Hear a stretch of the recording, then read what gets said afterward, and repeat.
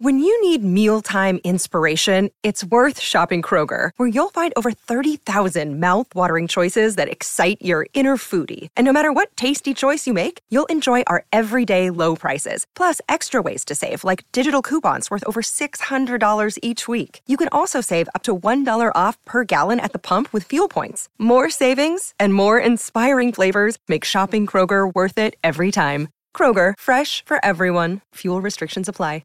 Sammy Edmonds been good enough to jump on the line. Welcome to you, Sammy. Great to have you on. Great to be with you, Dwayne. You know what? If you said it once, we've said it 1,000 times. You want to see your teams play well this time of the year, but what do you want most of all? Just not anyone to go down injured. And some really disappointing news out of North Melbourne as we go to air now, Dwayne, via Riley Beveridge at the AFL website. Riley's reporting a blow for North Melbourne on the eve of round one. Ben Mackay dealing with bone stress in his right foot, and he's set to miss the start of the season. So that is a terrible blow for Benny Mackay, who had a variety of issues last season. Managed the 15 games, Dwayne, but he had a concussion at one point, a shoulder at another, a knee at another. He was suspended, I think, for a game along the way as well. We know how important he is. He's out of contract this year as well.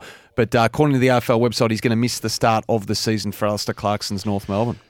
Yeah, that is nasty news. You got any good news for us while you're on, Sam, just to balance it up a bit? Well, hopefully good news coming from Geelong in the form of Mitch Duncan. Now, we know he's been battling his own fitness issues at the moment. He's got a calf injury that I think initially copped in early February. Dwayne, they've treated it patiently, Geelong, and you can understand that. If we learn anything from that club last year, is that they're conscious of carefully managing their star veterans and resting them and managing them carefully in mind of the bigger picture. Well, he's probably not going to play round one. In fact, Paddy Dangerfield said on Jared Waitley this morning that he was touch and go, but they're flown into Adelaide for a little mini pre-season camp to get over this calf injury. So they've got Dr. Steve Saunders over there, the Cats consultant. That's where he's based, of course. So just freshen up as much as anything, mentally as it is physically. So Mitch Duncan has gone over to Adelaide to try and get himself right, which will hopefully be good news eventually for the Cats in the early part of the season.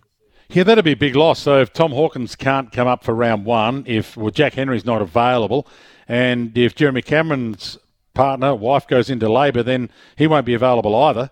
So that could be a different looking Geelong lineup to take on Collingwood at the MCG, which is a game that Collingwood would look at that they could win anyway, even if the Cats were stacked. Yeah, and just while we're on the Cats on this Geelong membership day, of course, we know Joel Selwood won't be there, the former captain, but he will be in the sense that he's going to do a lap of honour with the 2022 Premiership flag. So not an unfurling, that'll take place down at GMHBA later in the season, but not an unfurling, maybe it's a show-off of the flag, if you like, and a chance. We'll come up with a better term than that. The Cats showing off at the MCG in front of Collingwood fans. Maybe an unveiling, if you like, of the flag. I don't know, we get bogged down in semantics. How many unfurlings can we have, Dwayne? Regardless, Joel Selwood's going to go around, and this is part of the reason why this game's at 7:40. I know you were speaking about start times earlier in 7:50, which is a bugbear for not all, but for some. 7:40 was a special request put in by the Cats to perhaps start this game 10 minutes earlier so that at the back end, keeping in mind they want to get as many Geelong members there as they can for a home game to open the season and to say thanks to Joel Selwood,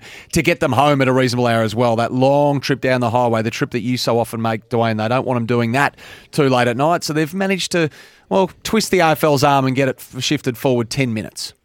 Yeah, nice. Hey, just on our discussion yesterday about GMHBA Stadium, so I think at around 6 p.m. last night, Josh Barnes in the Geelong Advertiser posted a story headlined, Geelong to avoid fixture changes due to new stand construction issues. The story detailing that the Cats will not lose their GMHBA home game to Melbourne to the MCG. So after a good discussion between us yesterday, someone from the Addy has confirmed that that's not going to change that Geelong-Melbourne fixture, which is pretty good news for Cat fans to hear. You got some Adelaide news as well, have you? Yeah, look, Brodie Smith, he's spoken to the media today over there. Always good listen, I find, Brodie Smith, Dwayne. And he says the 3-year rebuild is over now at the Crows, and the time for winning is now. In fact, he said, we're expecting to win games now. We're not hoping to win games. And he's put finals firmly on the agenda for Matty Nix's Crows. They're pretty strong comments from Brodie Smith. They've been really impressive in the preseason. Of course, does that and will that translate to the home and away season? I don't know what you've made of them, Dwayne, but from what I've seen, they're an honest side. They've built clearly a contested ball brand. They will take some scalps this season for those who come underprepared, I suppose, and that was certainly Carlton at Adelaide Oval last year. Can they do it consistently enough to perhaps ask some questions of the existing top 8 and who knows, maybe sneak in? Yeah, it was amazing really to watch. I know they've done it the last couple of years, but it's hard to sustain that effort-based game plan for 24 weeks. So they're going to have to do that. But boy, when they bring it, if it's 3 out of every 4 or whatever, then they're going to be fantastic to watch. And they might actually, they might rival Port Adelaide. They might knock Port Adelaide down the pecking order when it comes to the number 1 team in SA by the end of the year. There's a lot of Crow fans talking that up, that Port Adelaide's opportunity in the sun to win a flag might be over, and these two could be ships passing in the night. MCG Surface, how are we going, replacing Ed Sheeran's grass? It's happening. It's like when you've got one of those 2,000-piece jigsaw puzzles, though, Dwayne. It just takes time, and you have some bits that you just can't solve. Well, I've seen a photo from Channel 7's Blake Johnston at the moment, so slowly coming together. But, geez, it's a momentous size, and the scope of this turf replacement is huge. Obviously, the biggest ever down there. It's 10,000 square metres. Not unplanned for, not underprepared, just a big job. Now, I've checked in with the Adelaide Oval as well. I can't tell you what condition the Adelaide Oval is at the moment, but there was a lot of rain last night for Ed Sheeran. Rained heavily again this morning as well. Same stage setup, of course, right in the middle of the Adelaide Oval. Admittedly, only one concert, so we'll see how they go with potentially their turf replacement. And Ed's off to Perth now for that Sunday night show at Optus Stadium, and they've got a pair of games in round 2. So, tight turnarounds in Adelaide and Perth as well. But the MCG, for their part, just coming together slowly, Dwayne, but they're completely calm. There was a rumour, if you like, this morning that, in fact, they didn't have enough turf, but that is complete and utter rubbish. They do, and it'll be laid, and we'll see how it goes.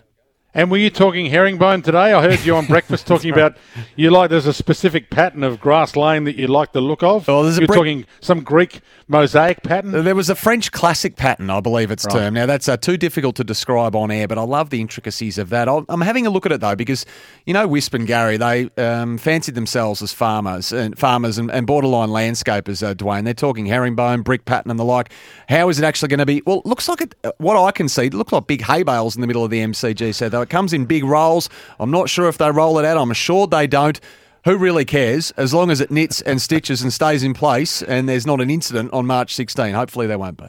Were they always going to replace the grass pre-round 1 anyway, Yes. whether Ed was here or not? Oh, well, they've known Ed's going to be here for so long, I can't answer that. But what I am told is that during a season, the MCG always have this turf grown. They do replace turf throughout the year. HG Turf are the contractors there. They grow it off-site. So they have it prepared anyway for incidentals or for regular changeover of turf anyway in season. So it's a recipe they follow, just not to this scale. And it's 2:16. We've got to 2:16 without the mention of any other sport outside of AFL today. I know I've mentioned that I've got Xavier Cooks coming on. So do you want to throw in some other sport just for the variation? I love the LIV, and we spoke about this with Jared Waitley earlier, the LIV PGA battle at the moment. I think there has not been a more fierce opponent of LIV than Rory McIlroy, I wouldn't have thought. And here he is on the eve of the Players' Championship, Dwayne, with the biggest softening we've ever seen. In fact, saying that the introduction of LIV has actually brought some changes, prompted the PGA to change when they've had no incentive to change because they've been the only fish in the only pond out there, to be progressive and to perhaps move with the times. And he said innovation has to be good, and that's been brought on by LIV. So I thought that was big of him to admit that when he's been so far in one corner and aligned with the PGA. Live and let live. I like it, Sammy. That's why you're the best in the business, Pot. Unbelievable. Crazy good, in fact. And a bit of Champions League happened this morning as well. It did indeed. The Blues, Chelsea, geez, they've been under the pump in the league, Graham Potter's men, but they beat Borussia Dortmund 2-0. They had their nervy moments at Stamford Bridge, but there was big relief around that stadium when they secured their path to the quarterfinals. 2-0, 2-1 on aggregate against the Germans. Chelsea through the quarterfinals there, Pot. Love your work, Sammy. Sammy Edmund, SEN Chief Reporter, thanks to Coolabah Turf. Speaking of turf, Victoria's premier supplier of instant lawn. So if you want to herringbone your backyard, then it's there at Coolabah Turf.